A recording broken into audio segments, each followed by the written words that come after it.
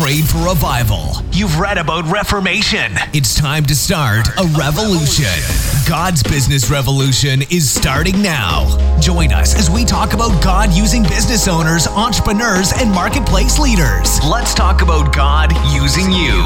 Welcome to God's Business Revolution.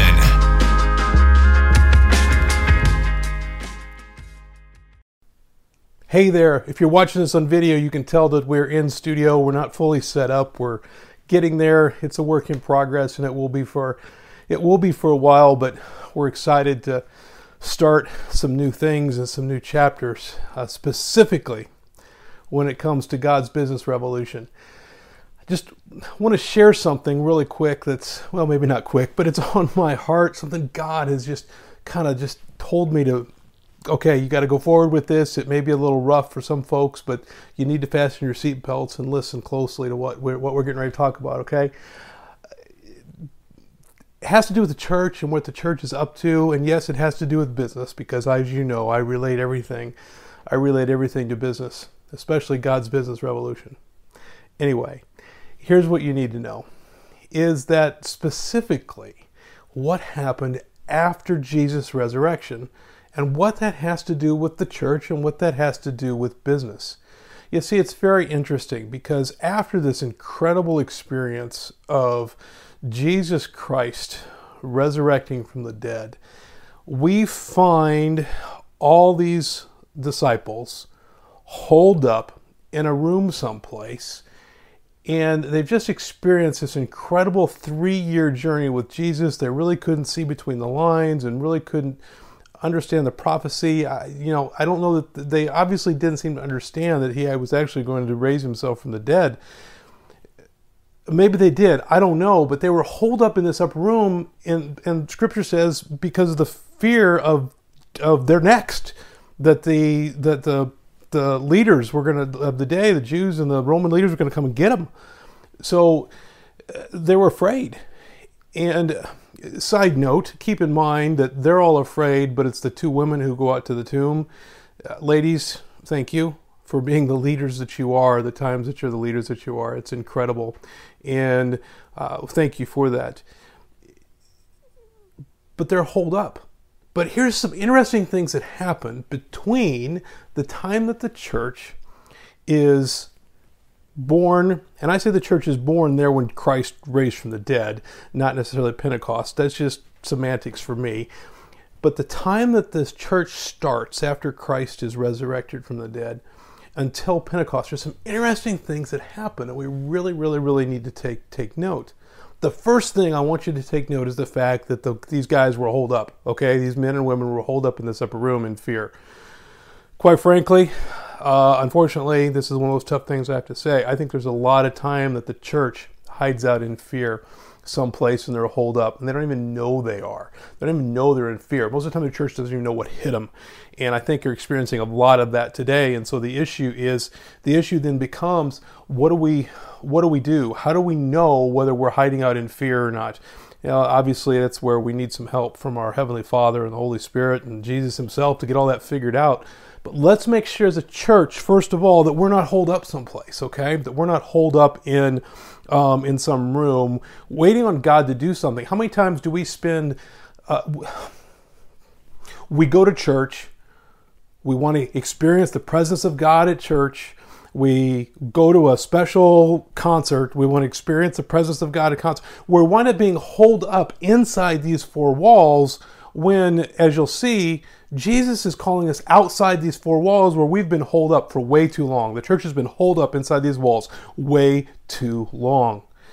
We need to be called out, and we have to be called out. And in fact, I believe that's part of what I'm talking to you right now about is you're being called out. So let's take a look at this, if we will, a little bit closer. Specifically, the end of the book of John, into the book of Luke. There's several things. You can read those chapters, the first 2 chapters of Acts. That's what I'm going to be talking about for the next couple minutes. A couple interesting things happened, okay? Jesus appeared several times, and let's talk about those appearances where Jesus appeared first of all. He appeared to them in the upper room, and he said, "Peace be with you." And he said, "Get me something to eat." Those are the two things he said. Look it up. What can we learn from those two things? Well, first of all, peace be with you. That's not the only time he said peace be with you. He said it a second time. It's recorded a second time in that same scenario where he specifically is saying peace be with you. Arene, I don't know what the Greek word is right now. I forgot to look it up and pronounce it correctly, but that word, look it up if you want to in your Strongs or whatever, and this is what it says. It says, it's very similar to the Hebrew word shalom, where it's wholeness. Things are one, nothing missing, nothing broken. What's implied is prosperity. What he's saying is, okay, you've got everything you need. I've equipped you for 3 years. You're well off. You're well able to do everything you need to do. And yes, you've got the resources. I've given you the resources. Now go do it. That's kind of the spirit of that phrase. Here's what's interesting, though. What's he saying to go do? What he's saying to go do, he asked for something to eat. Now here's the other thing that's really, really crazy if you stop and think about it. Jesus appeared to these guys. They didn't even know who he was on the way to Emmaus, and Jesus was revealed to them when they started to eat.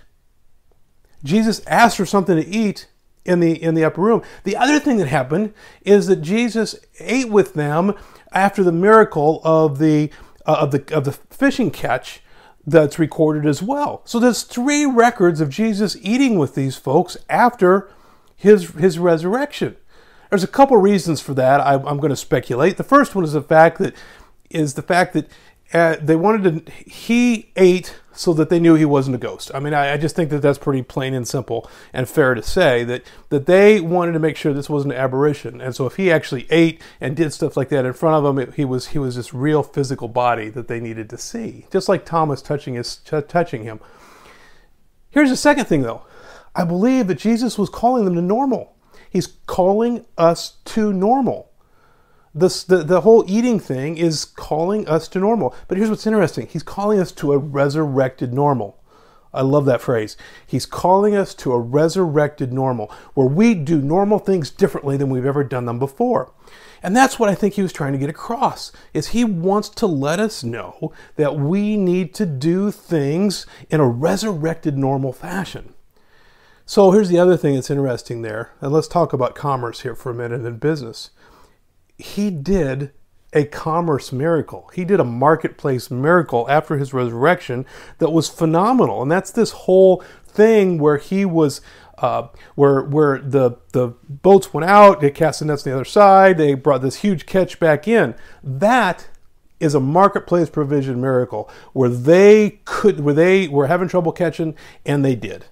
And so that was a marketplace miracle that Jesus did, a commerce miracle. I'm going to use the word commerce purposely here for a second. There's another example of commerce that's recorded here that we need to look very closely at as we read the story and we put ourselves in position of the story. You see, one of the things we need to remember is that roads don't mean what they used to mean anymore. Roads today is the street outside your house, is the street, it's just there's a road everywhere for those of us who live in cities. There is literally a road, an alley, a driveway everywhere. Well, roads originally, especially then and even in early American history, vast majority of roads were commerce routes. They were routes of commerce. The gospel, Paul spread the gospel via the trade routes. That's where he jumped on the ships going where the trade routes took him. Okay, there wasn't a cruise line that was just a personal thing. It was all business. And so roads was a commerce route. So this road to Emmaus experience was a commerce route that Jesus was on. Jesus interacted on a commerce route. He did a commerce marketplace miracle with the fish. Here's something else we need to take into consideration. At Pentecost, keep in mind, Jesus breathed the Holy Spirit on them, Scripture says, while he was still in that upper room at his first appearance, the same time he asked him for something to eat. Then the Holy Spirit comes at Pentecost, and that anointing of the Holy Spirit recorded later they're in the upper room, they're still gathered. Now, I could go back and say something about the church still being hunkered down someplace, waiting on something to happen, but I'm going to be very polite and leave that alone right now. But I think that's important to think about, is that it's time for the church to get unhunkered. It's time for the church to get unheld up. It's time for the church to get unhold up. It's time for the church to go do something and to get out of this upper room, get out of this group of people that the church has been in, and go do something outside the walls. What did the early church do? Here's what the early church did. There's two things specifically that are recorded. The first thing is that they start talking about how the early church took care of each other, how they sold things that they had, how they made sure that everybody was taken care of. Ladies and gentlemen, that's commerce. The early church, one of the first two things they did business to take care of themselves and to do what they were doing. Let me tell you something. The implication here is not that they did business, sold everything they had, and camped out in a commune. That would be illogical and unproductive. The implication is that this is an ongoing thing where they continue to do commerce. Money comes in, money goes out. People are taken care of. You have to have in order to spend, and you have to have in order to take care of people. And so there is this understood part where Jesus said, I'm calling you to a new normal. I'm calling to you to a new normal. Eat like you normally do business like you normally do, but guess what? It's a resurrected normal. We're going to do business differently. You're going to see miracles in the marketplace like I showed you.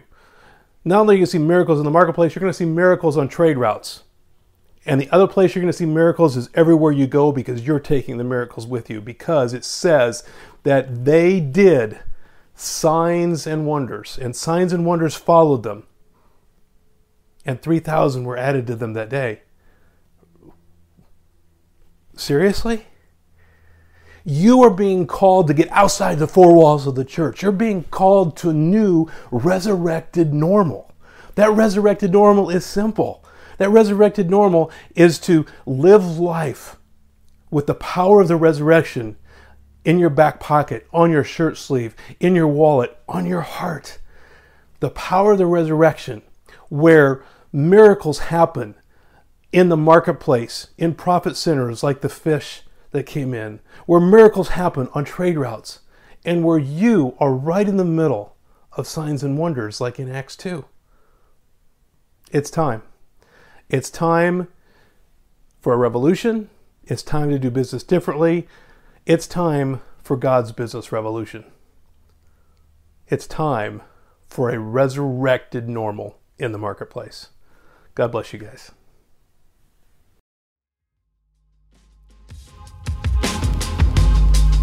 Thank you for listening, and thank you for joining God's Business Revolution. Be sure to follow us on social media and online at www.godsbusinessrevolution.com.